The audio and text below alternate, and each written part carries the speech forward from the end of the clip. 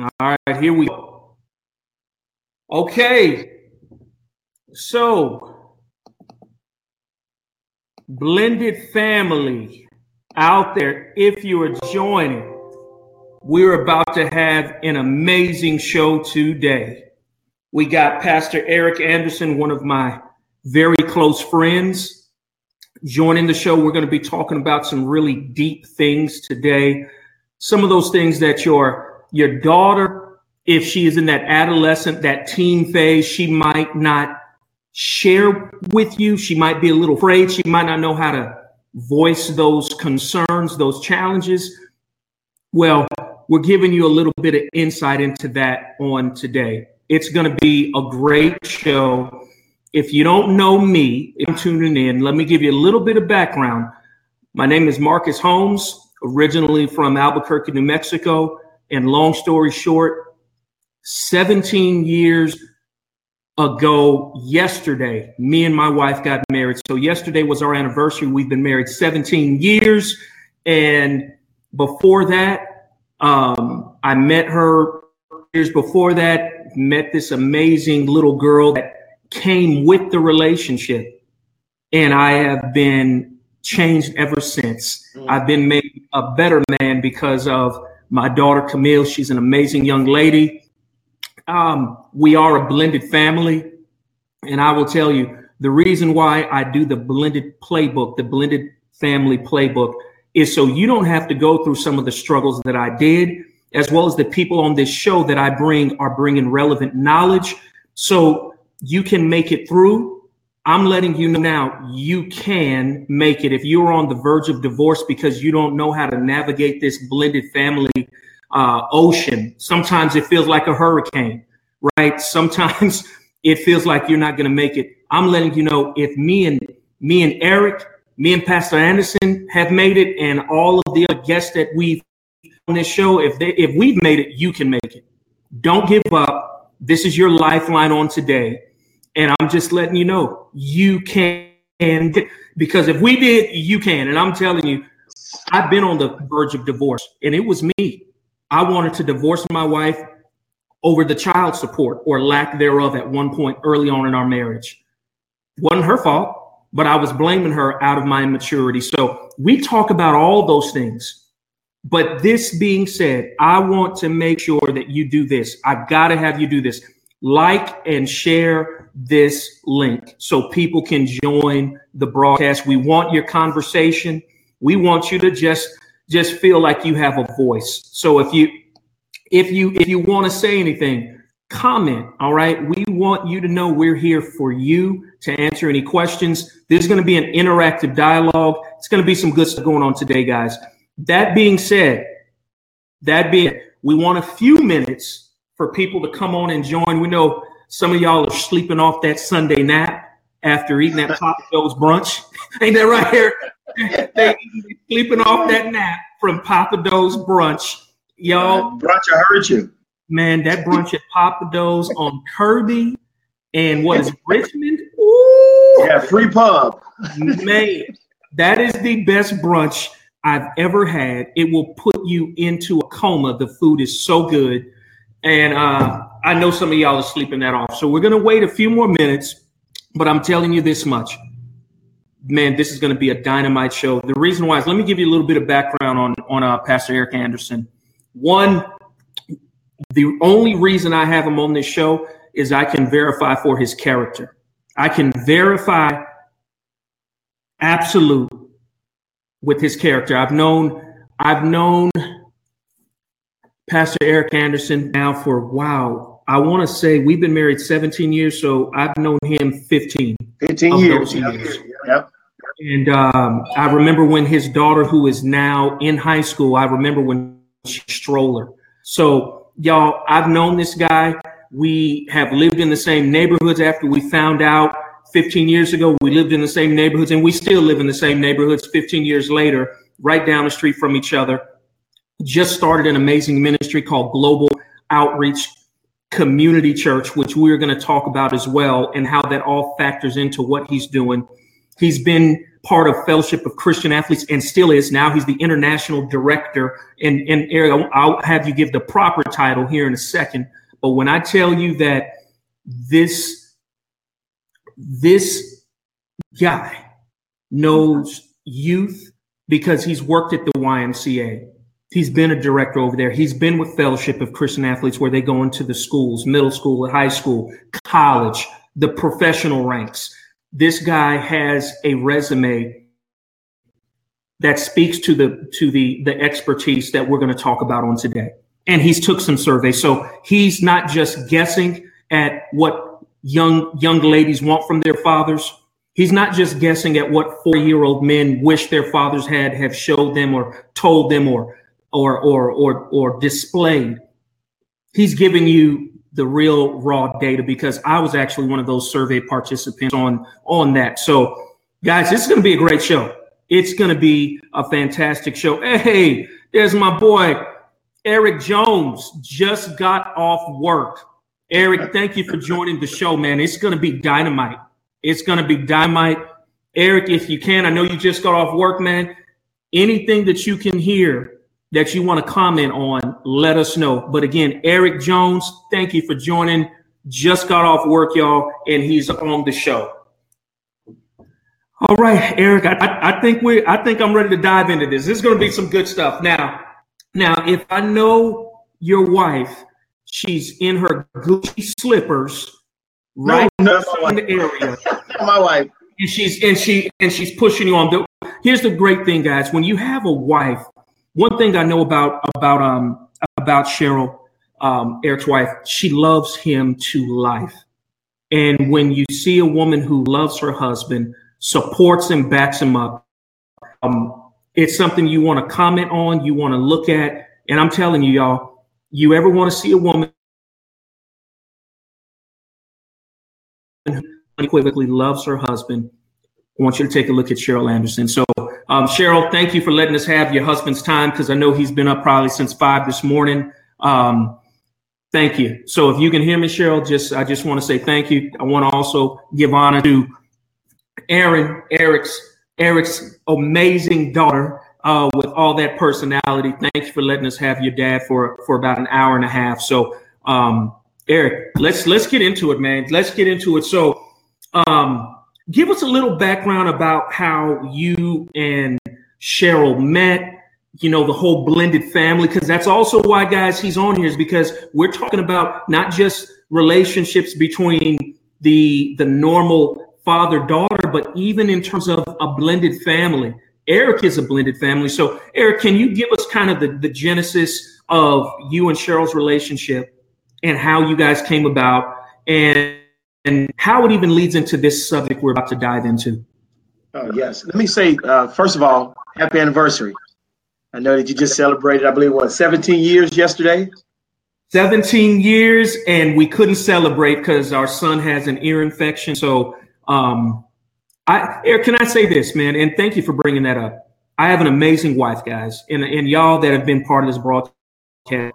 I have an amazing wife who supports me. And deals with a very difficult person because I'm not easy to deal with, right? I'm not easy to live with. Join the club. Yeah, so I know I'm not, but I'm telling you, 17 years brought us to the point where, Eric, we didn't get mad that we couldn't celebrate our anniversary. We were supposed to go to a black tie event last night with a mutual friend of ours, and our friend didn't trip. I was home taking care of Pops. I was home taking care of Major. Wasn't able to go to church this morning and celebrate another day with just my church family. But we're okay. 17 years, yeah. And we were able to celebrate a son who wouldn't be here if we hadn't gotten married 17 years ago. So that's our anniversary. That's right. And that's the maturity part of it, right? We're going to celebrate, but thank you for bringing that up. And I just want you to know I appreciate that. Appreciate it. Thank you. Oh, you're welcome. Hey, thank you for allowing me to be on your platform. I'm excited to just share. You use this word expert, and every time I hear that in reference to me, I kind of cringe because I don't consider myself an expert of anything, but I have I would say a history, a track record of working with students, athletes, teenagers, children over the years. And I would actually say it's been about 25 years. I started out at the YMCA as a teen camp van driver. Mark is making $6.45 an hour. I think I was 23 or 24. My dream was to go to the NFL. That didn't happen. So you do the next best thing. A real man will find a job. And my brother called me and said, hey, they have a job at the Lake Houston Family YMCA. Now, I want you to let you know it's only $6.45 an hour. And I said, I'll take it.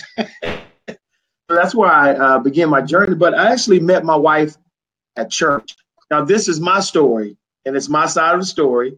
So I'm going to tell it like I choose to. My wife is not here to defend herself, Marcus. So we met at church, and I was the youth director / youth pastor at church.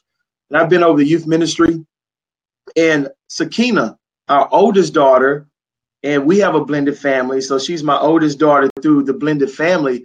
She would come to the youth class. She would come on Sundays, and she would talk a lot. I was like, man, this little kid is always talking. But she kept the class lively. So she would come to class, and I didn't know this, but she would go back home and tell Cheryl, oh, my youth pastor is so handsome. He's so good looking. I'm embellishing the story, but it's my story. And Mom, you need to meet him.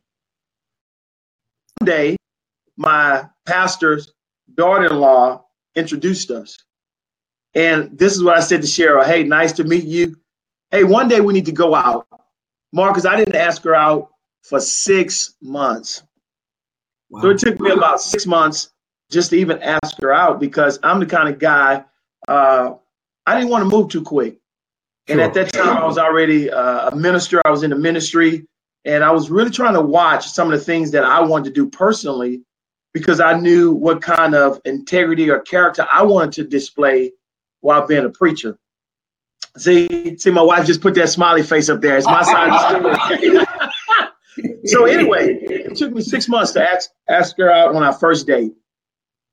And what I told her was I was really just trying to watch her from the background because I wanted to see what kind of lady is this because I'm in ministry. It's messy. It's not easy. You can stand up and preach to people who despise you. Although you're preaching what I believe is the good news of the gospel, but not everybody likes the personality of the individual who's delivering the message. So I wanted to make sure that if this is someone I was going to get involved with, that she can handle the good, the bad, and the ugly. So we 6 months later had our first date. It was Sakina and my wife. We went to Joe Crab Shack in Humble. And they just sat there the whole time just talking and talking. And I just kind of watched them because I'm just a person. I'm going to feel you. I don't want to watch you. I don't make sudden moves. We left and I said, this may be the one. And I think it was 7 months later, we were engaged. And then maybe a year and a half after that, we got married. So it was just a great time in my life where I met the right person at the right time. And I always swore that I would never date a woman with a child. So we need to talk about that. And really? Okay. Against my wife. It's just I didn't want all the drama that came with a ready-made family. I had to eat those words. But thank God I ate those words because I have a jewel of blend in my form of my wife, Cheryl, but also in the form of my daughter, Sakina Cooper. Absolutely. I don't know why I don't remember that because we've known each other for so long, but maybe I've just forgot that you said you weren't ever going to do that. Or that wasn't an intention. It wasn't my first choice. Wasn't your first choice, right? Yeah. So that's good to know. And guys, I want you all to understand something in what Eric said out there. It's okay to feel that way.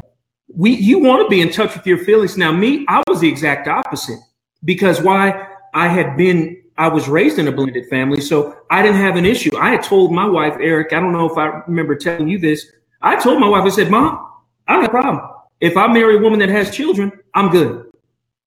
And that was that. Why? Because my dad married my mom and she had already had my sister my sister was already in the family and part of the equation. So it's, guys, what I'm trying to show you is, you see both ways we still got to the same point, which is marrying two great women that had kids before marriage, before we married them, and things work out.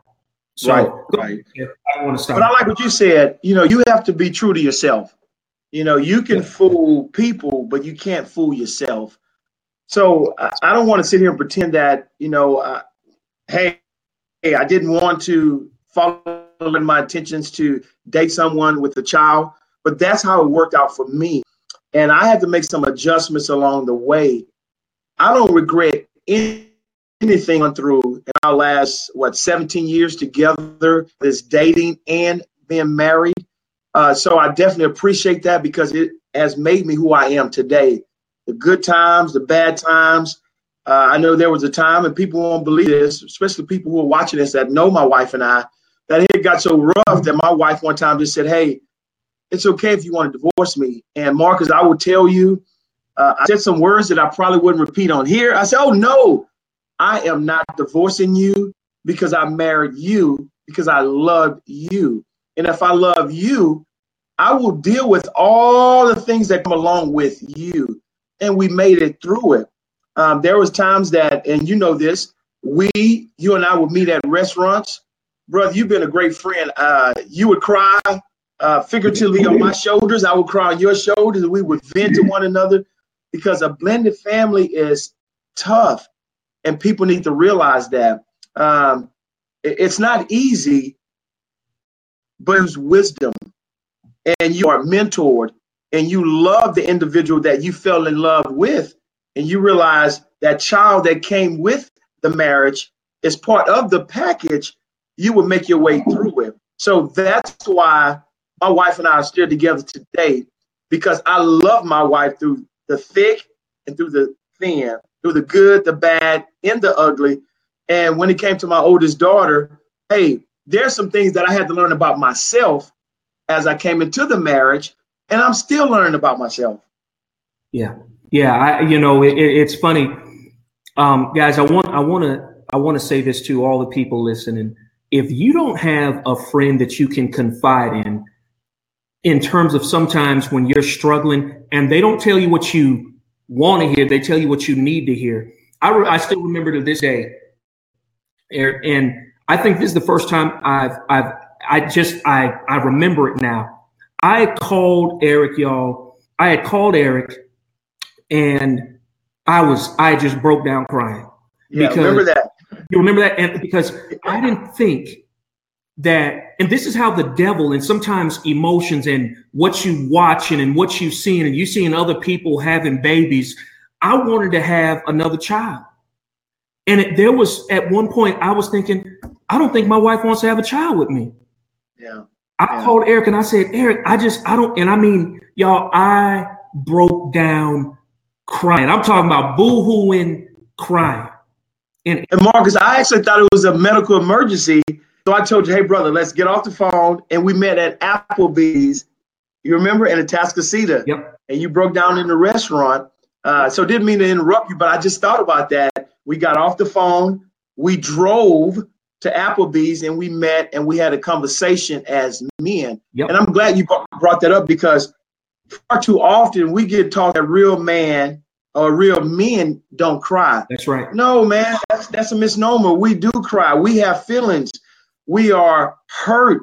We're disappointed. We're let down. And a real man needs another real man to talk to. That's right. And what I love about our relationship through that period of and season of good, bad, and ugly, we always agreed that whatever we were going through as it relates to a blended family, we could talk to one another.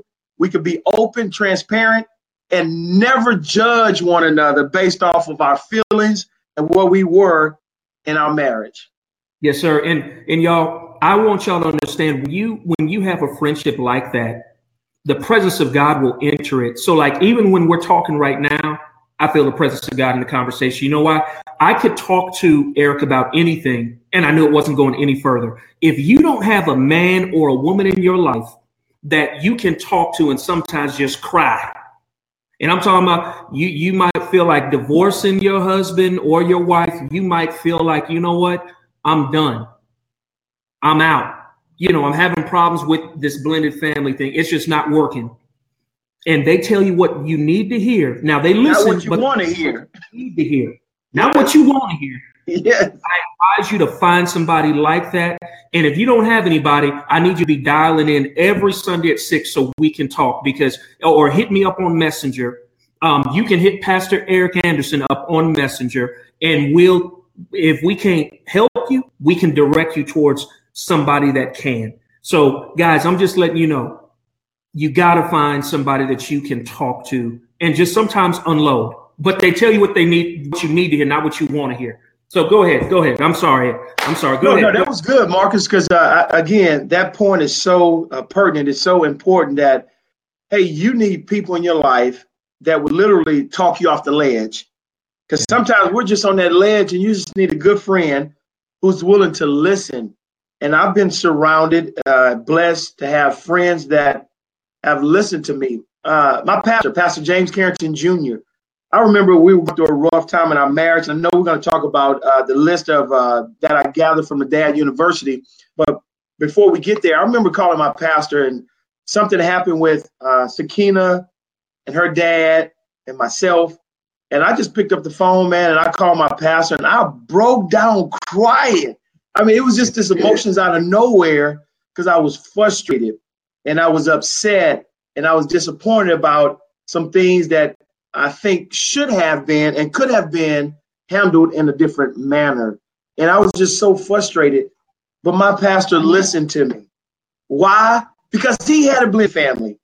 And one of the things I love, and I'm a Christian, I am who I am, about God's sovereignty is this. God knew that I would pastor one day. So he prepared me to be able to deal with blended families by allowing me to have a blended family, to go through the good, the bad, and the ugly, the wanting to give up, the disappointments, so that I now can counsel, if we use that word, talk to, share, and be very open about the blended family. Not always giving 10 scriptures in a prayer, but doing real life with people. And people want someone who they're authentic, they're real, and they will be as transparent as needed in that moment to do life with them. Come on. Absolutely, man. I think, Eric, that's what it boils down to, real life.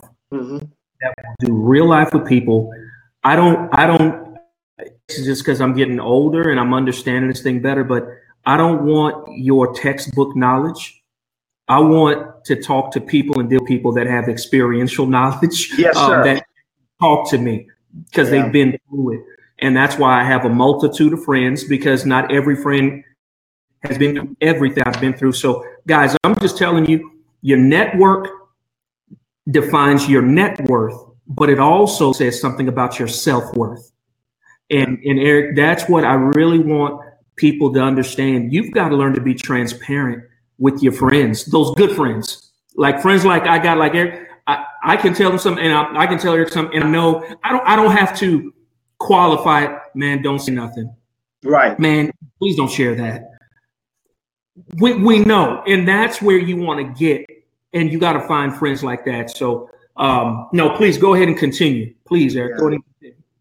Yeah, so like I said, looking back on it, I am so glad that I met my wife at church. So we got married, and that in itself was a blessing. I'm always looking at God's stamp of approval over certain decisions I make. So even when we got married, Marcus, people started stepping up and saying, listen, we want to bless you. We want to pay for certain things in the wedding.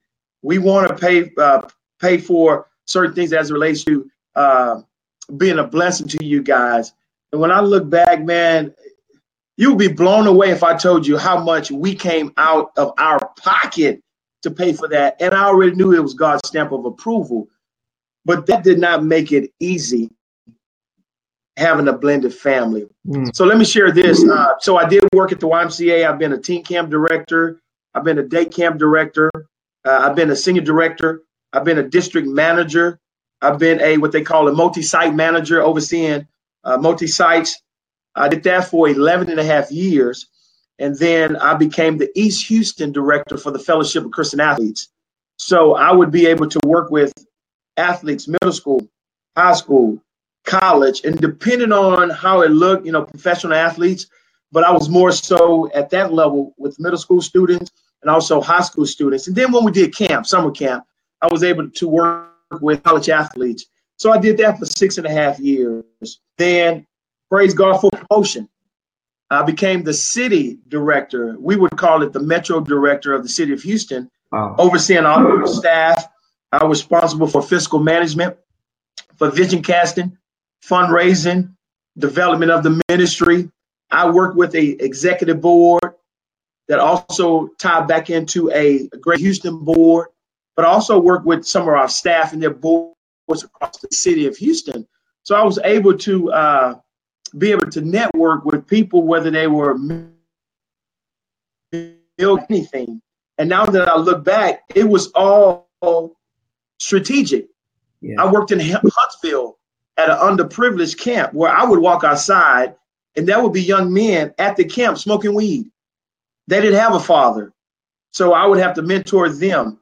I've worked in affluent areas, so you name it. And now I serve as the regional international coordinator for Latin America, but it's also with Texas. So my job, my responsibility is to align our staff in Texas with our strategic focus there in Latin America.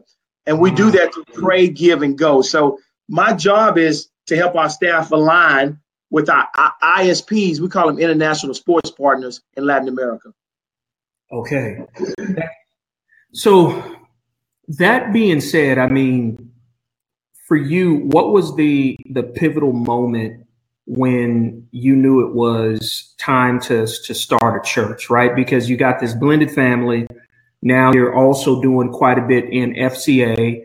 You're a minister at your own church, an assistant or associate pastor at your former church that you had been probably well over 20 years.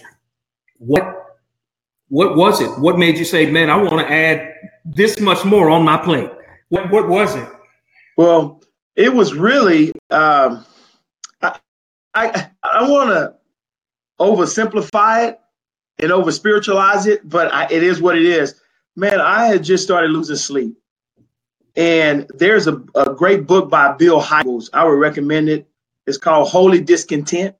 And I got into that state where I had this discontent. And what that meant for me was I had been in our church 21 years. I've served as the youth director. I was in men's ministry. I was a director of Christian education. I mean, you know it, Marcus. I probably had worked in every facet and phase of the church at Willing Workers Baptist Church. Yeah. And I thank God for my pastor who saw something in me to say, hey, you need to move in this direction, or you need to serve in this ministry. And I ended up serving as the assistant pastor for, I would say, 7-8 years. So during that last few years, I would just come to church and it was this holy discontent. There was nothing wrong with the vision at Willing Workers, but God has started stirring up this new vision in my heart. And for a while, I fought it. I would say, no, I want to stay right here. I want to serve. I'm traveling with FCA. I got this new assignment in Latin America. I may be in Colombia. I may be in Venezuela. I may be in the Dominican Republic. Why add more? Well, I started losing sleep for 6 months, Marcus, and I would get up at 1 and 2 in the morning, and I would go to the gym, and I would work out for hours trying to just get this off of me. But I had started losing so much sleep that my wife had already knew that the Lord was calling me to plant a church. Okay. She looked at me and said, hey, when are you going to stop being disobedient and just follow what God is asking you to do? I was like, oh, wow, Wow. Yeah. So I was also taking classes at Dallas Theological Seminary at the time. So you have a new assignment, a blended family. I'm serving part-time on staff at a church. I'm in seminary. So I'm looking at all of this, and yet God will not allow me to rest. So let me plug this in. I just believe that there are divine assignments on our lives. And there are times when we just need to experience this restlessness till we submit to the plan and purposes of our lives. So once I submitted, I met with 5 mentors. They all said the same thing. And this is what they said: Eric, we knew God was calling you to plant a church. We were just waiting for you to get the memo. Wow. Marcus, none of them talk to each other. And yet they said the same thing. So I said, okay, the next hard assignment is to talk to my pastor. So I text my pastor and I said, Pastor, do you have an hour before a Bible study that you and I can meet? Sure. My pastor has an open door policy. I can call him on his cell phone right now. If he doesn't pick up, he'll text me back or he'll call me back. That's the kind of relationship that we have. So I walked in and I was just nervous, Mark, because I didn't know how my pastor would respond. So I started just explaining things I was going through, things that I had sensed, just the nudging of the Holy Spirit, even with all of this on my plate. And once I finished, my pastor looked at me and he said, oh, son, I knew this. You're ready. And here's the key. He said, and your family is ready. Ooh, that's a big one. All right, y'all. That's huge. So, y'all, I just put this nugget of info up there. This is what I said. There are divine assignments on our life that until we submit to them, we will be restless. Guys, I want you to understand that divine assignments doesn't, for those of you who just go to church 7 days a week, 48 hours a day, if you know what I mean. I'm not talking about just in the pulpit or in the church. I'm talking about sometimes God has called you to be an entrepreneur or start this business venture or be, like Eric said, you checking this guy or this young lady out and you're afraid because they're a blended family, that she has some children or he has some children. And you know that it's designed for you to be with this person, but you're afraid. You're going to be restless until you submit to that divine assignment. So I want to put that up there, guys. This is a good nugget. Guys, some of you out there have some divine assignments on your life and you know it. I need you to go ahead and submit to them because the world is waiting on that connection to take place because it is meant to impact the kingdom of God. All right, so go ahead, Eric. Exactly. Please go ahead and continue. And I don't want to miss this also, Marcus. So when I married Cheryl, my pastor also got her involved in ministry. So, man, she talks about this to this day. We started dating. I said, hey, come on up here with me in the youth ministry. So we started working together. And then she started being a part of the women's ministry. And at that time, we also had the minister wives ministry. And it was just certain things in the church that my wife got actively involved in. And it was just training, preparation for what we're doing today. Yeah. Now, if I had been disobedient and fought against me falling in love with my wife because she had a daughter that was not my daughter biologically, I would have missed my blessing. So again, not trying to preach. We talked about divine assignment, but that was divine appointment. That I met my wife at Willing Workers Baptist Church. That was my divine appointment. We got married. And then later on, I received a divine assignment. So sometimes that appointment and assignment is so tied to the spouse. And my pastor used to always say, son, your wife make or break your ministry. You got to make sure that you marry the right lady. So if there's any young men out there who are aspiring to pastor, to get into the ministry, as we continue to make our way to this list, man, you have to make sure that you are connected to the right person, because connectivity is very important. Man, that is so key. I'm typing this out because this is another nugget. This is a good one. Y'all hold on. Keep on talking. I got to drop this little nugget. That's a good one here. Hold on. I'm trying to, it only gives me so many characters. How many are missing out on our, and I'm just going to say spouse. How about that? That's what I'll do. On our spouse, because, And hold on, because I'm gonna type the next one. I feel you about to drop another one on us here, because they already. Oh, so this is something I want to touch on, right? This is so key. How many of us are missing out on our spouse because they already have children? It's a divine spouse. See, when you get married and you are doing it God's way and submitting to what he wants, because what you want is what he wants, it's divine. And how many of us are missing out on divine assignments because we're stubborn, we're pig-headed, we're bullheaded, or we're allowing what society says is proper and the right way, and it's completely wrong. So, y'all, I love what Eric said. Divine spouse. My wife, divine. I know that I was put on this earth to marry Crystal Holmes, nobody else.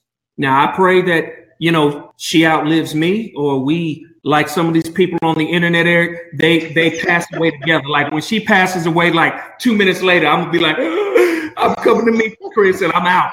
Yeah. But I was put on this earth to marry Crystal Holmes. There's nobody else. I don't want to marry nobody else. She's the woman for me. I don't want to marry nobody else, Doc. So when it's divine, that's the way you feel. Now, yeah. Eric, sometimes she gets on my nerves, but I still love her to death, and I know I get on her nerves more than exactly.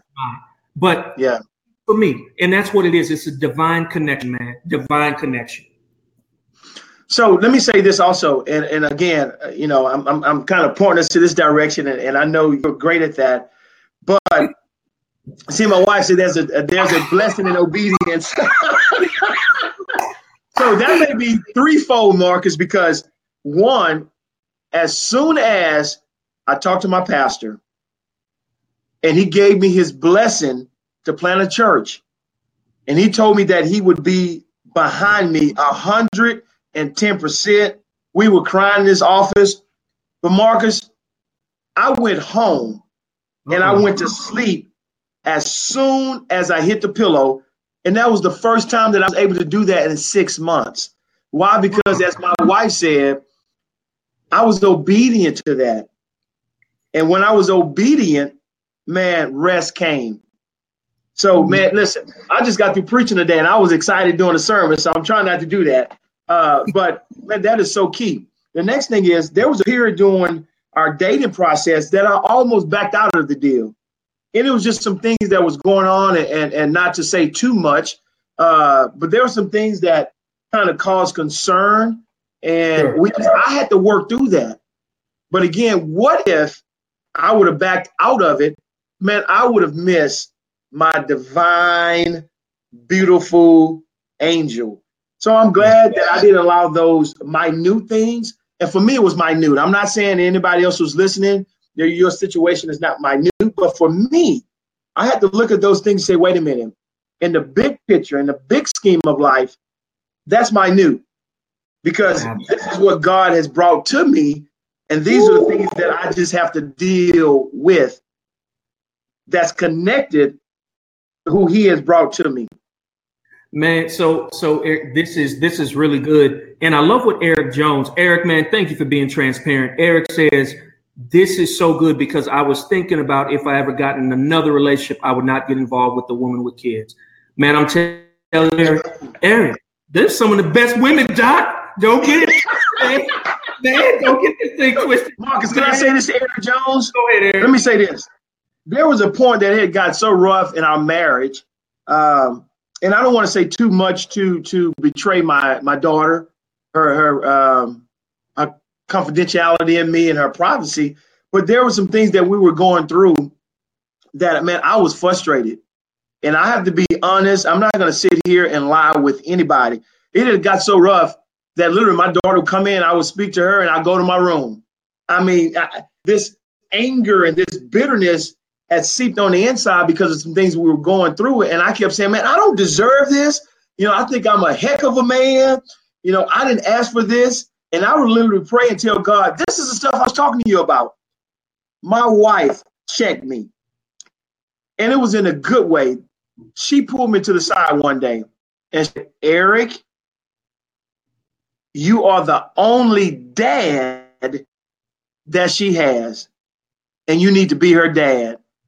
Man, oh my God. It was like she slapped me and gut me at the same time. Yeah. But she did it in such a gentle way that I realized, man, God brought me to my wife for a reason. It was bigger than just my wife.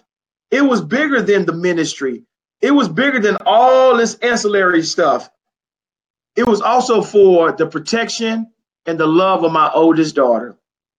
Thank God that I wasn't disobedient and that I fell in love with my oldest daughter.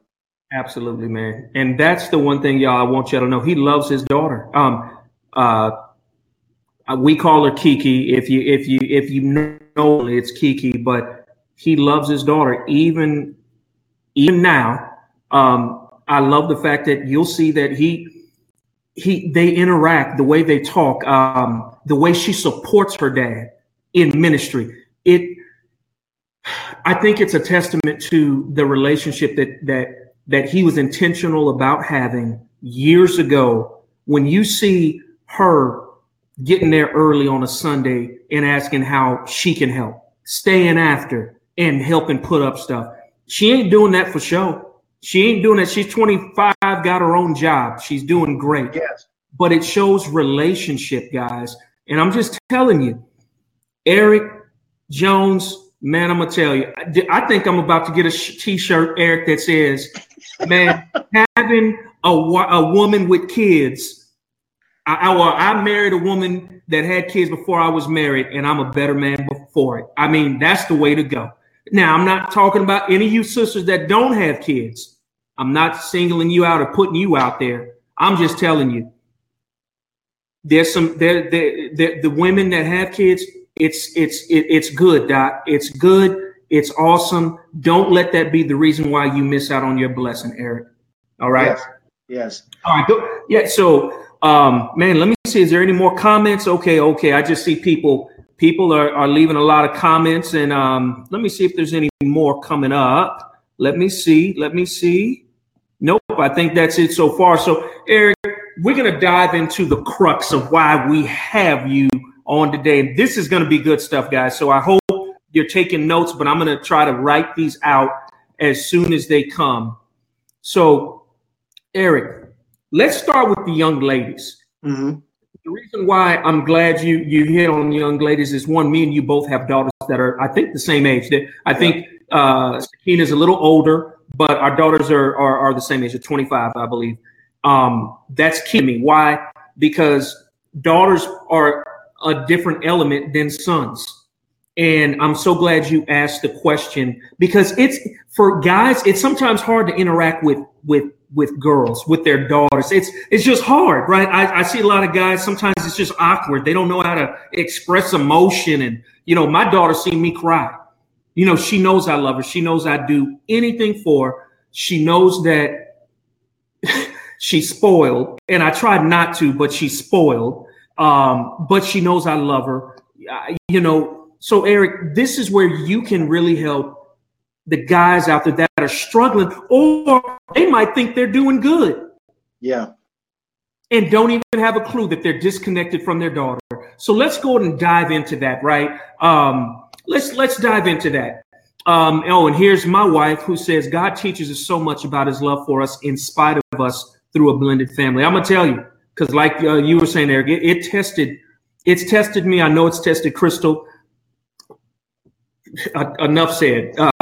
I think you beat that one to death. Yes, it does. Thanks for commenting, honey. Eric, let's dive into that, man. What are the 11? I think you had 11 points, right? Was it 11 things that young ladies said about their daughters? So why don't we just go through them, and we'll provide comment and context as we go. But why don't we start with number one? Okay, so this is a list that was generated by me talking to my youngest daughter, Erin, and a lot of her friends. So my youngest daughter is in the 9th grade. And one of the things I really try to do is to listen to teenagers, because you learn so much. I have a great father, Marcus. I mean, when I say par excellent, I could count on one hand the number of football games that my dad missed from 7th grade to my senior year. And the only reason he missed some of my junior college games is because I went to college in Kansas, Coffeyville, Kansas. But one of the things that I wish my dad would have done is just slow down long enough just to hear my heart. My dad, great father, and he was taught to work hard and to take us to church. And I heard this morning, so I'm going to use it. My dad was a professional drug dealer. Here's what I mean by that.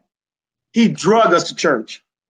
So we stayed at church so much that when I became 18, I literally told my dad, I hate church, man. I've been in church.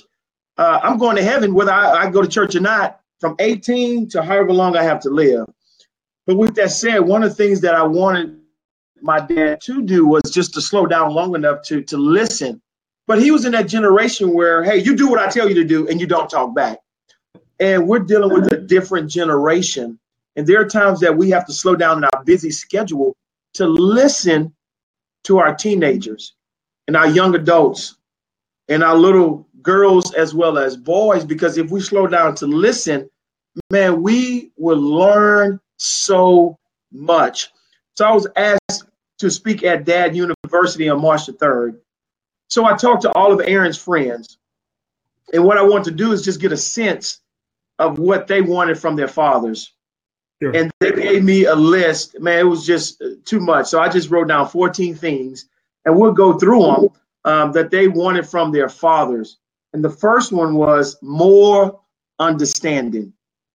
Wow. That they felt like their fathers didn't understand them because they was too busy pursuing a career, but not pursuing their daughters. Ooh, hold on. Oh man, let me drop that one. Hold on. I gotta put that one out there. Hold on. Let me, that's another nugget, guys. I try to keep these coming as they, writing them on screen as they come. Say that one more time for the audience, Eric. They wanted more understanding, that they had great fathers, but the fathers were busy pursuing their careers, and the daughters wanted them to pursue them. Not like there's some, dating them, but it's just, Dad, hey, can you slow down long enough to give me some time, some attention? And when you do that, you can understand me. Man. And I try to sit down with my daughters now. So I have a 9th grader. Aaron's 14. She'll be 15 next month. Oh, my God. She's growing up so fast. Sakina's 25. She'll be 26 in August. And just over the years, Marcus, I realized that there were times I did a poor job in understanding my girls. There were times when they would come to me and I would try to fix things. They didn't want me to fix it. They just wanted me to listen. But then there were times when they wanted me to understand and listen. I would try to fix it, vice versa. So I had to start understanding them. And there's a saying, I think it's from Good to Great. So I like to read a lot. I mean, I got an extensive library. So from Good to Great, I believe this is where I got this quote: seek to understand before you're understood. Man. So my daughters wanted me to understand them. And as parents, we do a poor job of understanding our kids. We're living in a different age, a different time, and our kids are different. It's not that they're bad, it's just different. And we have to understand where they're coming from. And when we don't, we miss it. Because I think about us, man, I had a flat top in high school. Picture that. I wore some crazy stuff, but my parents had to understand where I was at that time. But when they were my age, they probably was rocking the afro, the bell bottoms. They had their fad. And what our kids are asking us to do is, hey, understand me. Seek to understand before you're understood. Yes, sir. Yes, sir. Yes, sir. Man, this is good. This is some good stuff. Ooh. Okay, y'all. All right. So, all right. And we got Erica. She's saying they want their dads to be there. That's it. Oh, that's there. That's in the top 14. Okay. That's in the top 14. Yes. So, Marcus, this is the second thing. these girls, ninth graders, said they wanted space to learn, to make mistakes, and to grow. They wanted to have their parents not only stand them, but hey, give me space to learn, to make my mistakes, and to grow. Far too often, we want our teenagers and our daughters and our sons to be perfect. They're not going to be perfect. And I had to realize that because I did some crazy things. Not Pastor Anderson, but Eric E-Dog. That was my nickname, Anderson. I did some crazy things, some things I wish I could forget. But my dad allowed me to grow. My dad is, so I'm 45. My sister's 47. So my dad's been an associate minister for 47 years. So imagine that. My entire life, I grew up in a Christian home with a military-like Baptist father. And then I played sports my whole life. So everything was regimented. You had to be disciplined. You had to do this. You had to be here at a certain time. But with that said, my dad didn't expect us to be perfect. And he could tell when we made mistakes. Yeah. He would discipline us, but he would also give us room to grow. So what I would say to dads is, don't expect your daughters to be perfect. Give them space and room to grow, to make their mistakes, and they will learn from it. But that took me a while to figure that out, Marcus. Yes, sir. Yes, sir. This is, it took me a while. It took me a while, Eric.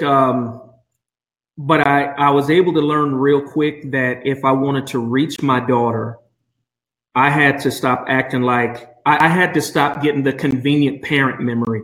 No, we get parent memory loss, Eric. That's what we're going to call it. We get parent amnesia. When we become parents, we forget the shenanigans and the foolishness that we went through. But I realized now, and I'm glad I recognized it early on. And I thank God, it's nothing but God. When I started being able to meet my daughter where she was in her adolescence, it totally changed our relationship, where she felt a lot more comfortable coming to me when she was making mistakes. And it's now translated into a great relationship now where, again, Eric, my daughter will call me and talk for about 50 minutes and I'll talk about 30 seconds. All she wants to do sometimes is just me be a sounding board. And I've learned that, Eric. I've learned when she asks for advice, I give it. My daughter is one of those types. She'll listen to the one yes or no that I said out of the 50 minutes of her talking. That's all she needed. She just needed that one yes or no, that confirmation, that affirmation. But Eric, I earned that by showing her, I get it, babe. You made mistakes. So did I. You know what, your dad? Eric, I wasn't E-Dog. What was I? I was Smooth Casanova in high school. That was my nickname, Smooth Casanova. So I was there, and when I let her know that, it transformed the relationship, because again, she saw, okay, I can trust Dad because he knows I'm trying to figure this out. Yeah. So really good stuff, Eric. Really now, good Marcus, that doesn't mean that we don't hold them accountable. Yeah, exactly. Because I will hold you accountable for certain mistakes. Absolutely. I'm not just going to let you off the hook. Absolutely. But what they're saying is, hey, Dad, you didn't turn 45 overnight. It was a process. And I still make mistakes. So if I still make mistakes at 45, what do we think our kids are doing at 13 and 14 and 15? But we still hold them accountable. But what they're saying is, hey, don't expect me to be 45 when I am 13. Let me be a teenager. Give me that space to learn. Come back and coach me up.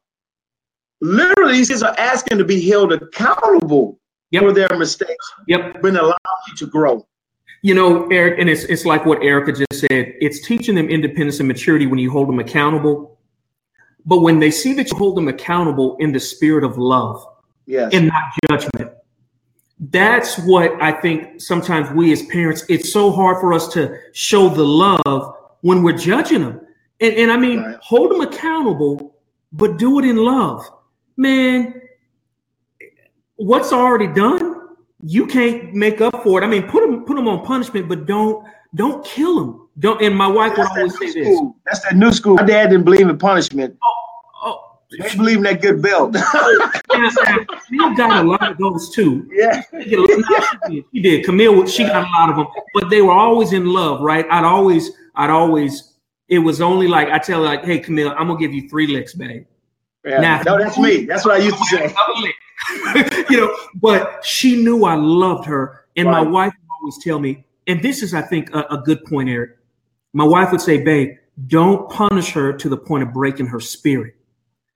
Try to break the we do wrong, but don't break her spirit. Don't try to, just make her feel bad or feel guilty, because that's what we can do as parents. And I admonish parents that are doing that to stop it, because that starts leaning over into the lane of manipulation. You don't ever want to be manipulating your kids. They need to know that you're a parent, that you support them while they're growing. Doesn't mean endorsing the wrong, but supporting them through their growth. So go ahead. And I like what Erica just said. She said, teach them to learn from their mistakes. It teaches them independence and maturity. So there were times when, even now, Aaron makes mistakes, or Kiki Sakina makes mistakes. I don't go in there and try to solve the problem. I say, okay, and she'll tell you today. I'll ask her, so what's your game plan? But that took me a while to get there.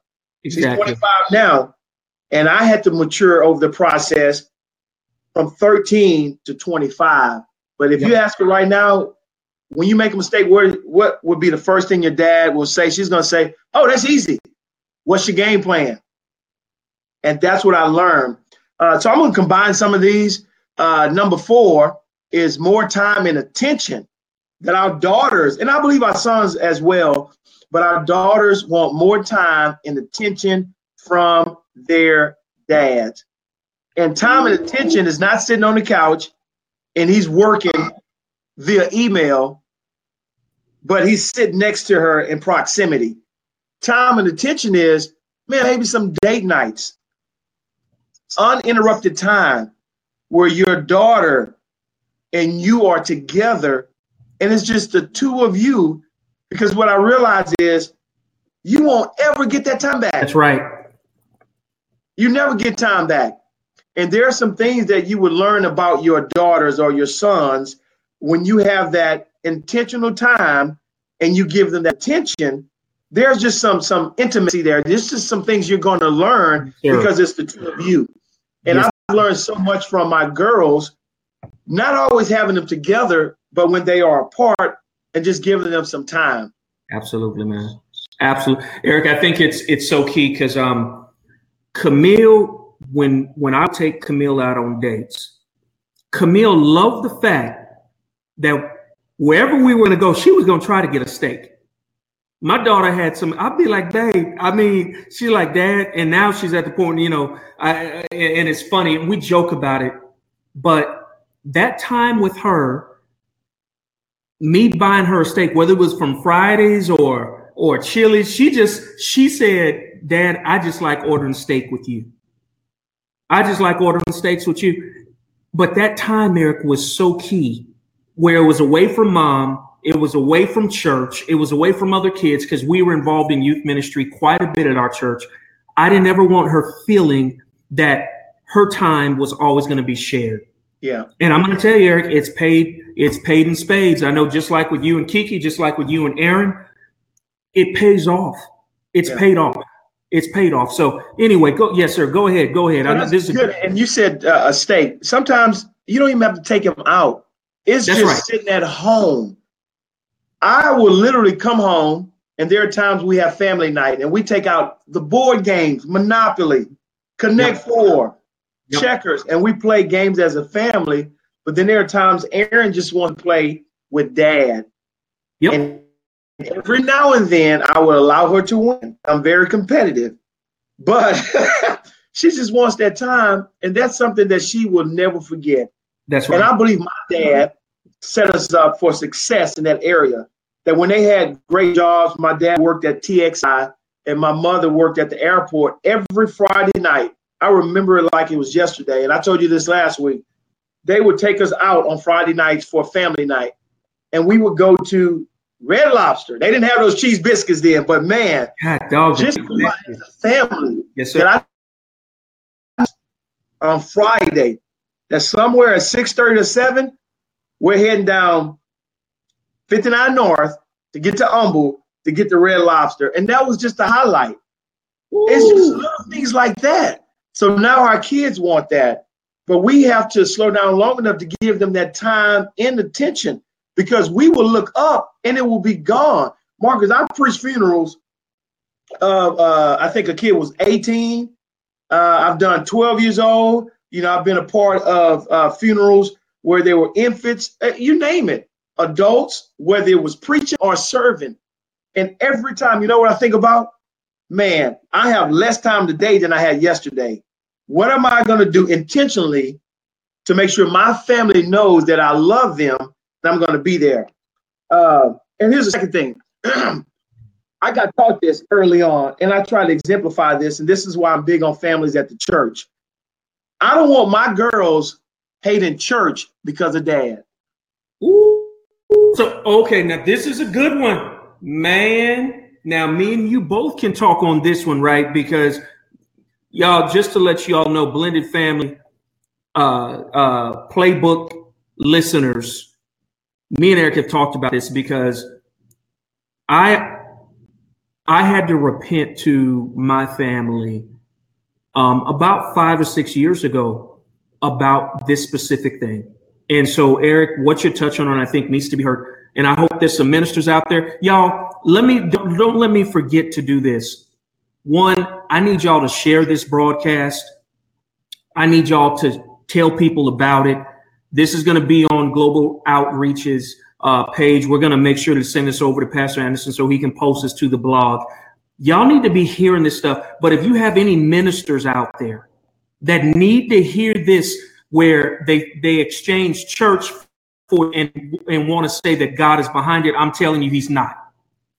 He is not about this. So, Eric, I think this is a good segue point to touch on it. So, yeah, go ahead. Let's do it. Oh, and Erica, thank you for commenting. I want her to. I really want to touch on this. It teaches our daughters how a man should treat them. Absolutely. Yes. Yes. Yeah, I would agree with that. So go ahead, please. Just with that, my pastor, again, man, I love my pastor to life. As I got closer to exiting out of the church to plant a church, man, he shared so much with me. But over 21 years, I got to see a lot, behind the scenes. And one thing he would talk to me about, and I have other mentors, is don't let the church be your mistress. Okay, that's one. But then don't allow the church to be so important that I was on date night Friday night with a pastor and his wife. And the first question he asked me is, when is your date night? How much time are you spending with your girls? Because he had been there. And I think he probably had 3 heart attacks already. And he said, Eric, and I hope no one gets offended about this, but this is reality. He said, at the end of the day, people will come into your church. They will leave your church. They will get upset with you. Their feelings are going to get hurt. He said, but at the end of the day, you may do something that's wrong, right? They may say you preach too long, you don't preach enough, you don't dress right, you got on jeans, you messed over a word, you wasn't grammatically correct. He said, but when all that's said and done, you're coming home to your wife and your children. That if everybody else leave you, make sure it's your wife and your children that don't leave you. So I'm trying to make sure that I carve out that intentional time to be there for my daughters. Absolutely, man. So that was one of the things, is that more time and attention. And then, believe it or not, and I'm just jumping around on the list, number 10, these girls said that they wanted to grow together spiritually with their dad, that they literally want time to pray with their dads. And when I heard that, I was just glad that that's something that I started early with both of my daughters. So when we got married and Sakina was 7, 8, I may be off somewhere there, maybe 9. I would go in her room and I would pray with her before she went to bed. Aaron, when I started taking Aaron to pre-K, I started praying with Aaron before she got out of the car to go into school. And even to this day, she's in the 9th grade. I pray with her before she gets out the truck. And I remember one time I missed it. She was just, we was rushing, we was running late, and I forgot to pray, and she stopped. She wouldn't move. I said, hey, you're going to be late to class. Everything all right? Yeah, Dad, you didn't pray for me today. That means a lot for me. And man, that dawned on me that we literally have our kids wanting us to cover them in prayer. So that's number 10, that they want to grow spiritually.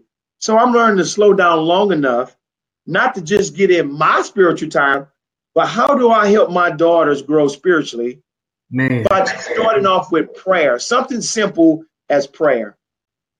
This is, I think this right here is so very, very critical. We forget about prayer. One thing that me and Crystal always try to do before Major goes to school is we pray over him and then we speak into his life. Parents, I would implore you, and I think this is so key, but so much overlooked. Your daughters want to grow spiritually with you, not behind you, not in front of you. And what I mean by in front of you is if your daughter is going to church and you're not, she wants you to be at church with her. Guys, dads, I don't care about what past hurt the church put in your life or that you went through because of, quote unquote, the church. You cannot allow that to impact your relationship with your daughter, and not having Jesus Christ as that triangle with you, her, and Jesus Christ. You realize it's not a triangle. It's going to be imbalanced, and there's going to be regret. So your daughters want to grow spiritually with you. Yes. Yeah. Man, that's huge, Eric. That's number 10. Now, I want everybody on the broadcast to know I'm going to have Pastor Anderson send me all of those points again for daughters, and I'm going to make sure to repost them again on Instagram and all the other social media sites that you can find me on. Go ahead, Eric. This is good. I'll combine the last two, Marcus, because I know I also did a poll with men that were over 40 and things that they wish they had from their father. So the last two, again, this poll is something that we tallied because I met with Erin, my ninth grade daughter, who's 14, and a bunch of her friends. So here's number 13 and 14. Talk to me, don't lecture. That's a big difference. That they want us to talk to them. And when we're talking, we don't always have to lecture. And it's so easy to talk, and your talk becomes a lecture. But they just want us to talk to them and not always lecture them. So we can chase that rabbit trail for a long time. But let me jump to number 14. Number 14 says this. Don't be a hypocrite. Live what you preach. Ooh. So let me repeat that. Don't be a hypocrite. Live what you preach. That our kids are literally watching us. And what we would tell them is, don't do what I do what I say. But no, that's being hypocritical. They are watching us, and more is caught than taught. Man. All right, y'all, dads, and I'm gonna call out the moms too, moms and dads. Don't be a hypocrite. Live what you preach. That means that, again, that old adage of do as I say, not as I do, that's garbage. Throw that mess out the window. Do as I say is not as I do is a contradiction. Live what you preach. Eric, I think that's so key, because that's where you start introducing disrespect. That's when I think sometimes you see kids where, they're getting mad that the child is being disrespectful towards them.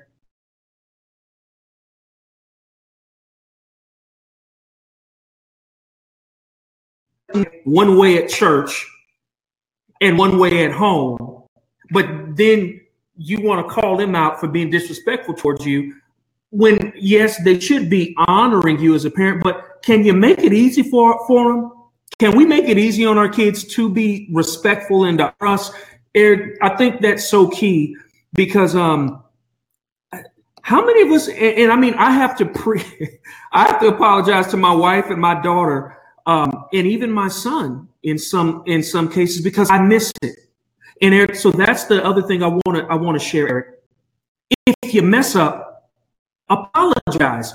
Don't act like you're impervious to apologizing or that you're perfect. That's one thing my daughter is. I mess up, baby. Can we dig in right there? Let's put a stake. Let's go ahead and dig Raise in a flag real quick. So this came up. They were taught that, hey, even if they messed up, they didn't apologize. Ooh. And I can remember something that happened within my family that my sister, she was right. She didn't do. My dad, we didn't spank. He gave a whooping. You know, that's a difference. Yeah. And she was right. She didn't do it. My dad said, you did do it. And my sister, no, I didn't. You don't tell me I'm wrong. Well, at that point, I understood what my dad was saying. But then once he found out the truth behind it, he was always taught, you don't apologize, right? Well, I'm not saying that's right or wrong, but for me in my house, what I've learned to do is if I'm wrong and I missed the mark, I will be man to tell my daughters, I'm sorry, I missed that. And it takes nothing away from me to admit to my kids that I missed it, because that shows them that I am not perfect and that I am a human being and that I'm willing to say I'm sorry when I miss it. So I have so many kids, Marcus, for 25 years that literally, now you only get one half of the story, so I understand that, but are hurt over that incident of being right, but their parents would never apologize. And it just that something that simple hurt them for years and years and years. Come on, Eric. How many relationships between a parent and their child have been totally destroyed because a parent wouldn't apologize? I'm looking at Amber Renee. What's going on, Amber Renee? This is family from Albuquerque's hometown. She's saying it took 45 years before her mom ever apologized to her. Eric, I can't fathom that. Now, you know, my dad, he would apologize. Now, my mom, mom now, mom was a little hard on us, man. Mom get that switch or that ironing cord. You was real old school. She was old school. She was like Armageddon, you know, you were gonna get it. Yeah. But what I'm seeing is, and all jokes aside, Eric, for Amber to say 45 years, that hurts me, right? Not that, and I don't know Amber's mom. I know Amber, and I know a parent-child relationship. That just seems like a wow statement. That's a wow statement, man. And I know Amber. If I know Amber well enough, I know that she still loves her mom unconditionally. That's wow. I don't want to be like that, right? And that's why I apologize early and often with Camille. I try to do it with Chris. I try to make sure I do it with Major. But Eric, I think that's huge. And let's touch on that a little bit more, Eric. How has that impacted your family? That kind of old school mentality of, I'm not gonna apologize. You know, even though I know, right? How has that impacted your family? Well, it changed me. It had to start with me, because I had to understand that just because that worked for my dad, so to speak, doesn't mean that I need to incorporate that same philosophy in my house. So it took a lot for me to say, wait a minute. I know I'm the adult, but I was wrong in that. And I had to let go of my pride and my ego and then say, sweetheart, I was wrong. Can you forgive me? Yeah. And you could just see this release in their eyes, because it did a lot for them to know, man, my dad really just apologized to me. So that, again, goes back to showing them that you are not perfect. And we don't want to set our kids up for failure, especially within the blended family, by showing them that we are perfect. There's no way you can. So stop acting like you are perfect. And that goes right back to don't be a hypocrite. So just kind of putting a nice little bow tie over it. You know, I've talked to so many teenagers and young adults that said, my God, I wish my parents lived their best at home. They live their worst at home, Marcus, but they live their best in the public eye. And that would, man, they are being hypocrites. So then when we try to lead our kids in the right direction, you know what their first thought is? And I'm not saying it's right. Well, you're not doing it. You're not even living what you're preaching. Come on, Eric. And then you wonder why, like Erica said, it's saying you might not ever live long enough to get the deserved apology. You still have to forgive them. So let's touch on that. But Eric, you know what happens? You get people who then don't want to be at church because then they think everybody at church, because of how their parents were, are hypocrites. So we got a bunch of parents who are faking and fronting.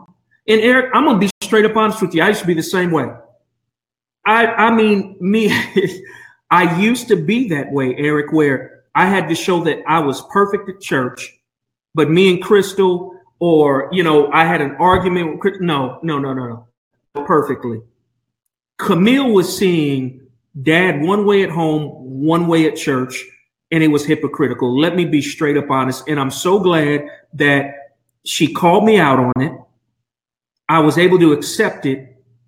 And that's when I stopped, because I'm going to tell you, Eric, I didn't want what God convicted me on is he said, based on your how you're acting at church, do you want Camille to learn to love me through you and your relationship with me? Well, what she's seeing is a battle. She's seeing a conflict. She's seeing something that's contradictory. So, Eric, I think this is this is a good one. So not only wow.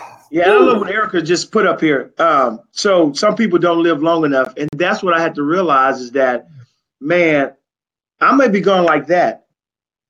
And I don't want my daughters, as much as possible, to see that I made this blatant mistake and I wouldn't own it. We have to own it.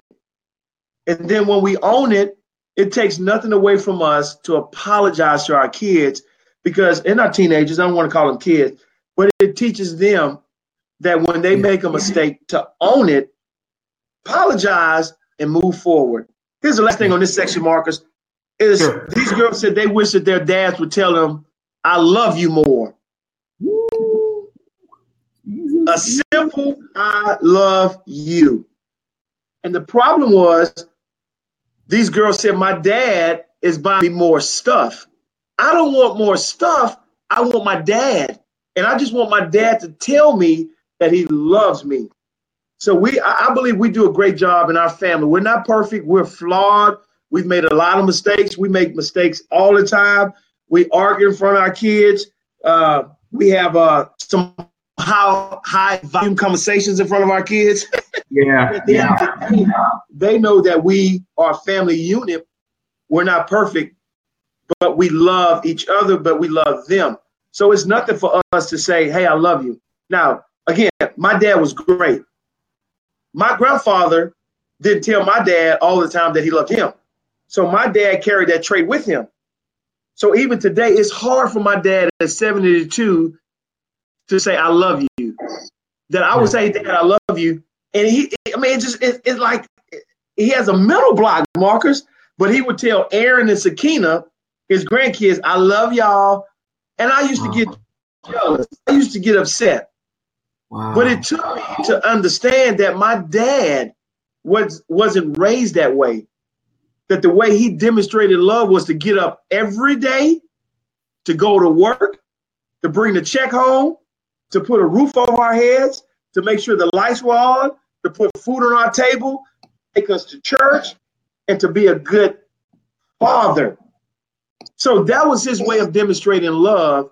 But as his son, man, I just want to hear it every now and then. Wow. So we have to make sure that we are not only demonstrating it through our actions, but we're verbalizing it through our words. Man, this is a good, Eric. I think we're gonna have to have a part 2 where we talk about the men, and I think we want to invite one of our brothers or maybe one of your friends that's on that can really touch on what he wished he had in his parent. We might have to do a part 2 because it's 7:20, and this is really such great stuff. Man, these are some great nuggets. I mean, my wife. Presence over presence. Absolutely. They want our presence. They have to have it. And here's another thing. And I want to touch on what Erica said. We were taught to put on a happy face when we're outside of the home. Man, I'm going to tell you that I understand. And what she's saying is so true. Eric, I think I've gotten accustomed, and we as people get accustomed to having the mask on. I want to live a life where I don't have to take the mask off. I don't have to put it on. This is me. What you see in the house, the way you see me out in public, I better be acting that way at home. Eric, this is a good one, man. This was, man, the I love you, my dad. He wasn't big on that either, Eric. But I look at the fact that my dad will tell you, my grandfather, I never met him. I never met my grandfather. He died of, I believe, cirrhosis of the liver. Mm-hmm. He wasn't involved that much in my dad's life. So my dad didn't, and I think maybe that's why my dad didn't grow up saying, I love you a whole lot. Now he has, now his grandkids, like you said, Eric, same thing. He loves on Major and Xavier and Layla more than he loves on me and Leland and Timmy. Yeah. Listen, if he isn't, I don't care. Now he might. Now I respect my dad and honor him, but he knows that we've talked about that, right? And I'm just telling you, it's so necessary that we tell our kids, our sons and our daughters, that we love them. My dad and just Eric, my dad and come on, you can come on. My about to comment, Eric. I see it coming, but Dad, don't whoop you too much. And here's so Marcus, I worked in Kingwood. So for those who are not familiar with our area, Kingwood is a affluent neighborhood in pockets for the most part. So when I became the teen camp driver, that was one summer. The next summer, I became the teen camp director. So I was a teen camp director for 2 years, teen camp driver for 1 year. Marcus, I had kids showing up to camp with more money in their pocket than I had as a grown man in my pocket. So we would go on field trips, excursions to whether it was Astroworld, different sites. And I was just listening to these kids, predominantly Anglo kids, but then we had a few African Americans, I would say a few Hispanics. And they had 2 parents in the household. I remember talking to this one young lady, and her dad was a pilot, worked hard. And she just said, Mr. Eric, I just want my dad. And she pulled out a wad of cash. So much so I wanted to ask her, hey, can I hold a few? But she just said, Eric, this doesn't mean anything to me. Crystal, I'm not lying. I wanted to just snatch that money. Because I was broke and I was doing bad, man. I was doing real bad at that time. But she said, this doesn't mean anything to me. And we ended up driving to her home, and I could see it like it was yesterday. It was in this cul-de-sac. And it was like this just huge mansion. And it was literally empty. And I was like, well, why you guys don't have furniture? We never there. My dad is constantly gone. My mom is constantly gone. And although I have this wad and I can get what I want, she really wanted them.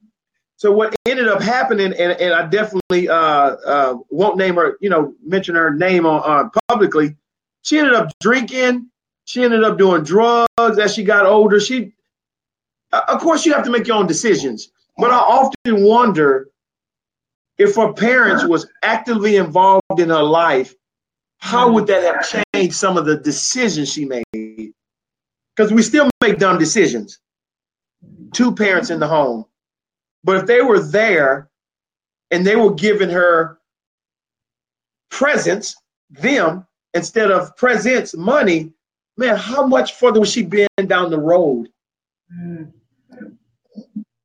It's people like that I think about over the years of, wow, man, I've been fortunate enough to work in different platforms to see different teenagers and young adults and people from different walks of life that, man, they just want their presents. Last month I was in Honduras. Before that, I was in Mexico in December. I've been to El Salvador twice. I feel like I live in the Dominican Republic. I've been there 9 times with my job travels. I'm missing a couple of countries. And here's what I noticed. Kids, teenagers are the same anywhere in the world. There's no difference. We speak different languages, but we still speak the same language of love. And they want their time and they want the love. Man, no matter, wow, no matter, I'm just going to put no matter the continent, want the same thing from their fathers. Yeah. Love and attention. Maybe that's why when we started out, God just kind of hooked us up. You know, when we got married, you know, April Fool's Day, this man got laid off. You know, April 14th, we come together, we fly in, we're trying to figure it out. I remember one time we moved in an apartment area across from Fall Creek community. So we're looking at those houses over in Fall Creek, and then here we are in these apartments. And I remember we had just moved out of a home that we were sharing with one of the mothers in our church because we had just a really tumultuous season. I just feel like that was like the time where we were like, okay, God, what is really going on? But I look back and I realize that every phase of that, you know, and I can't wait till you have a chat with Camille on some of these things. It was like God was gluing us together. And our love for one another glued us together. We might not have had all of the things that we even have now. You know, I think about that. And I think about how, wow, you know, but I was not, I don't think either one of us were in a state of, you know, of course, there were times when we were like, Lord, you know, how much longer are we going to have these things going down? But I just remember it during that season with raising Camille and bringing her up, that all of our needs, the things that we needed were there. I can remember looking in that apartment and saying, wow, we got this, we're starting all over. Remember that? We had that one chair, that ottoman, that round ottoman. Boy, I didn't want anybody to sit in that ottoman. That ottoman was my bed. I loved it. But I can just remember like what you were saying about love is the same language everywhere. That we had love and we had each other. And we may not have had all of these things, like we weren't throwing her all of these, you know, we didn't do the game systems and all that stuff. We didn't have all of that. But we had time with one another. We did charades. Camille could imitate every member of the church. It was hilarious. And we would sit there and clown and, you know, just so many things that we did together. And I'm just grateful, you know, looking back on that. And even with Major, you know, how we're just trying to even navigate it. Like, okay, enough of that. Now come on over here, you know, with things. It's not about things. You know, it's about time with us. So, you know, Eric, I'm trying to think. I think if you're okay, I want you to check your calendar for next Sunday.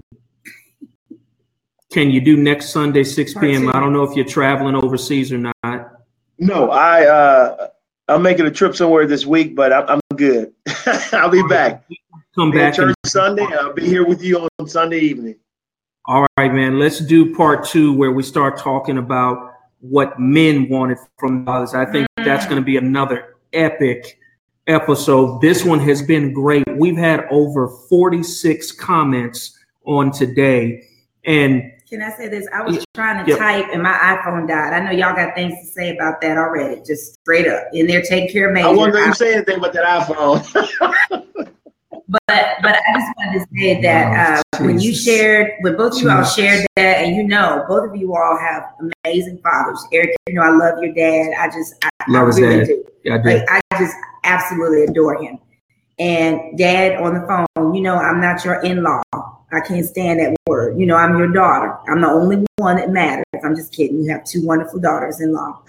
But just that reality of what that son needs, just what that, and I mean, this is not a knock against him, but I just think it's so powerful when you said, I don't know if it was just that lack of affection in a male, type of sense. Like, we don't do that. We stand strong.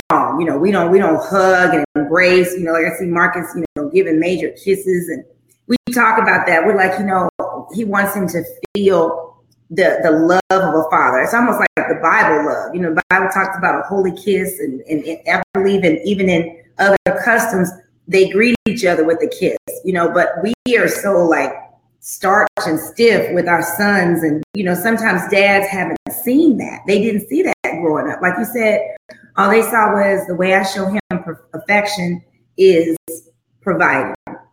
And I think that leads to a whole nother, teaching a man what manhood is about, and just what real love is and what affection is. And it keeps it from being even tainted, where it turns into some other ideas, like it's okay to feel that the one that's secure, that has the strong shoulders, can also have they're not just strong shoulders, but they're arms of love that can embrace you. And that also means strength too, and just know that you have that love, and it's not hurting you. It's not violating you. It's a safety, and I think I think a lot of men are missing that, Yeah. Wow. So Marcus, can I close, my part by encouraging blended families with this, that it's not easy, and it wasn't meant to be easy, that it has to go through a maturation process. I see your team iPhone. I see you. It don't matter. Yeah. Get rid of them iPhones. Storm's going to come in the blended family. Things are going to happen, but you can make it. So I want to say that to some blended family, that you can make it. I just remember little things like Kiki's dad and a few times we've gotten a few altercations verbally, and it could have went further than that. And I think about stuff like that, the misunderstandings that I've had with my oldest daughter, the hurt feelings, the things that I did, the things that she has done. And at the end of the day, she's 25, and we love each other more today. And we have a better relationship today. And we have clarity and more understanding today than we had when she was 8, 9, 10, 11, 12. And sometimes you got to be in there for the long haul. That's man. Yes, sir. Yeah. And here's why I say sometimes every situation is different. So I want to, this is another rabbit trail. I don't want to trace. But for us, it was for the long haul. I was in it for the long haul because I love my wife. And now I get to see the fruit from the seeds that were sown years ago, and it's just started maturing. That my daughter now. I was writing that, Eric, about the long game versus the short game. You can't have the long game, because now my daughter is actively involved in the planning of this church. She serves on the praise team under Crystal's leadership, and she's all in. But what if I had given up on her a long time ago? Thank you. I would have missed the fruit that I've sown through the seeds a long time ago. So we have to be in it for the long haul, man. I mean, it's a journey. Straight up, man. And I'm telling you, Eric, when I think about what I know you've been through, you, Cheryl, Kiki, Aaron, as a blended family, and I see Kiki and Aaron, but let's just focus on Kiki, because like you said, that was a lot, but you never gave up on her. I'm going to tell you, just me seeing what she's doing, and y'all, if you were at the beginning of the broadcast listening, I'm going to say it again. It's just the presence of God when I feel, whenever I say, I look at what Kiki is doing, that's intentional from the investment Eric made. Eric wasn't focused on the short game, y'all, because he could have given up on her if he was focused on the short game. Yeah. Eric didn't give up on his daughter. He said, I'm in it for the long-term relationship. And it went beyond his love for just Cheryl. And that's the other thing, guys. I'm telling you, if all you're focused on is your wife and this blended family or your husband and not their kids, you're missing out on one of the greatest blessings that you will ever have. Because I'm telling you now, because I decided to love my daughter, even though she wasn't from my DNA, my love for her trumped my DNA. I have been blessed beyond measure. I think the reason why I have had so many jobs, so many promotions, I've been blessed. I get blessed with free stuff. I get blessed just because I know part of it is because I invested in my daughter, in loving her beyond the love of my wife. And I'm just telling you, if you're just doing it just because of your wife or your spouse and you're forgetting about the blended family, the kids that are hers or theirs, you're missing out. God did not want you to marry that divine woman or man only to forget about their kids. And I don't care if they're not respecting you. Eric, I'm telling y'all, listen to me, y'all. If y'all are listening to me, I can't share it all. But I'm just telling you, Eric, myself, there's other men, women out there that have struggled, have been dishonored, and still loved their spouse's children and have been blessed because of it. And they might be called mom or dad or have been honored or been reciprocated. You have to love them beyond reciprocation. You have to love them just because. Marcus, see, every time you talk, you get me fired up. One example of that would be Kiki's in the 9th grade. I go to a volleyball game. I'm in the stands. She didn't have a great game, but she keeps looking up in the stands. And I'm like, hey, Dad is right here. I'm right here. So after the game, I said, hey, why were you looking in the stands? Oh, I was waiting for my dad, my biological dad, to show up. Marcus, I got offended. I got upset. By all right, I get it. She looks like her biological father. She has his DNA. She was wanting him to come to the game, but I got offended because I'm sitting here as dad who makes everything. Man, that's some of the stuff I had to learn. Why am I getting upset? She has every right to want her biological dad to be in her life. Those are things that we learn, and there's no manual for that. Man, ain't no manual. I need y'all to share this because we're the manual. We're writing the manual right now, Pastor Eric Anderson. We're writing it. All this commentary that people are reading. Guys, we're writing the manual because I'm going to tell you, it's not going to be easy. I say it every time, and I think I need to get another t-shirt that says this: being in a blended family ain't for no punks. Y'all, like that. It ain't for no punks. All right. Being in a blended family will punk you if you let it. So I'm letting you know now, if you're not in it for the long game, don't get in it to begin with. Save that wife or that husband the trouble and the children of having to go through another relationship that didn't make it. Because as y'all have I've always said this, blended families are great, but they were born out of pain. It was from a failed relationship. People don't go into a relationship, have some children, and then expect not to be with that person. So it was out of pain. So to then double that pain, that's craziness. That's crazy. So my point is, y'all, what Pastor Eric Anderson is saying, man, that's a real life story. I dealt with stories like that too. And I had to, Eric, just like you did, where I had to realize that's her father by blood. She's going to have a tie to him always. She's always going to have an ache to have him be a part of her life. And I'm okay with that now. About 23 years ago, I wasn't. I wanted to divorce this lady because of it. I was tired of it. Thank God I had some accountability partners like Pastor Eric Anderson, Pastor Wayne Robinson, Pastor Titus Stewart. that encouraged me. So my point is, guys, if you don't have no accountability partners like I do, like we did, you need to get some. And I'm going to let you know, the Blended Family guy, I'm here to be that accountability partner for you, because I'm not just going to tell you what you need to hear. I'm going to tell you need to stick it out. You made vows to that woman and her wife, and the wife or that husband. You got to stick it out. So go ahead. I'm sorry. Go ahead. I'm good, man. Hey, we got this part 2. So let me thank you publicly to be on your platform. Right. And I hope that people have been helped by this. And maybe, I always try to make sure I'm guarding my daughter's privacy and confidentiality, but at the same time, giving enough to let them know, and our marriage is not perfect.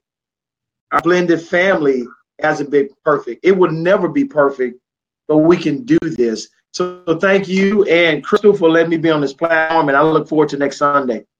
Hey, man, let's do it. Thanks again for already accepting. Again, thank you, Cheryl, for letting us borrow about 2 hours of your husband's time. I already know it's been that long? Yeah, man. We went long on this one, man. And tell Aaron the same, man. I'm going to let you go. We'll get together next Sunday, same time, same place. Blended Family Playbook.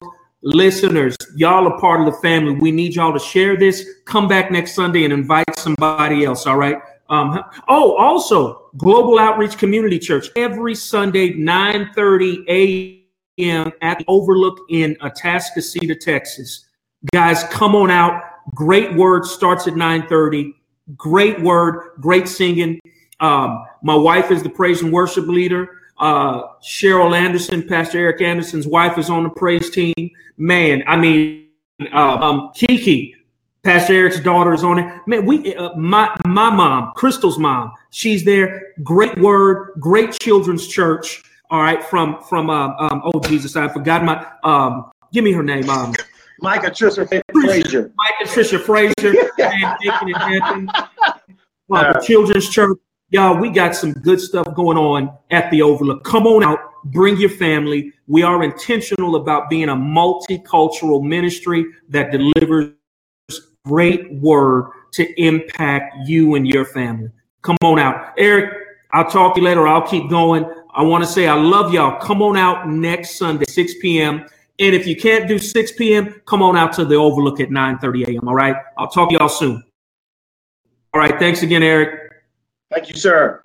All right. Have a good night.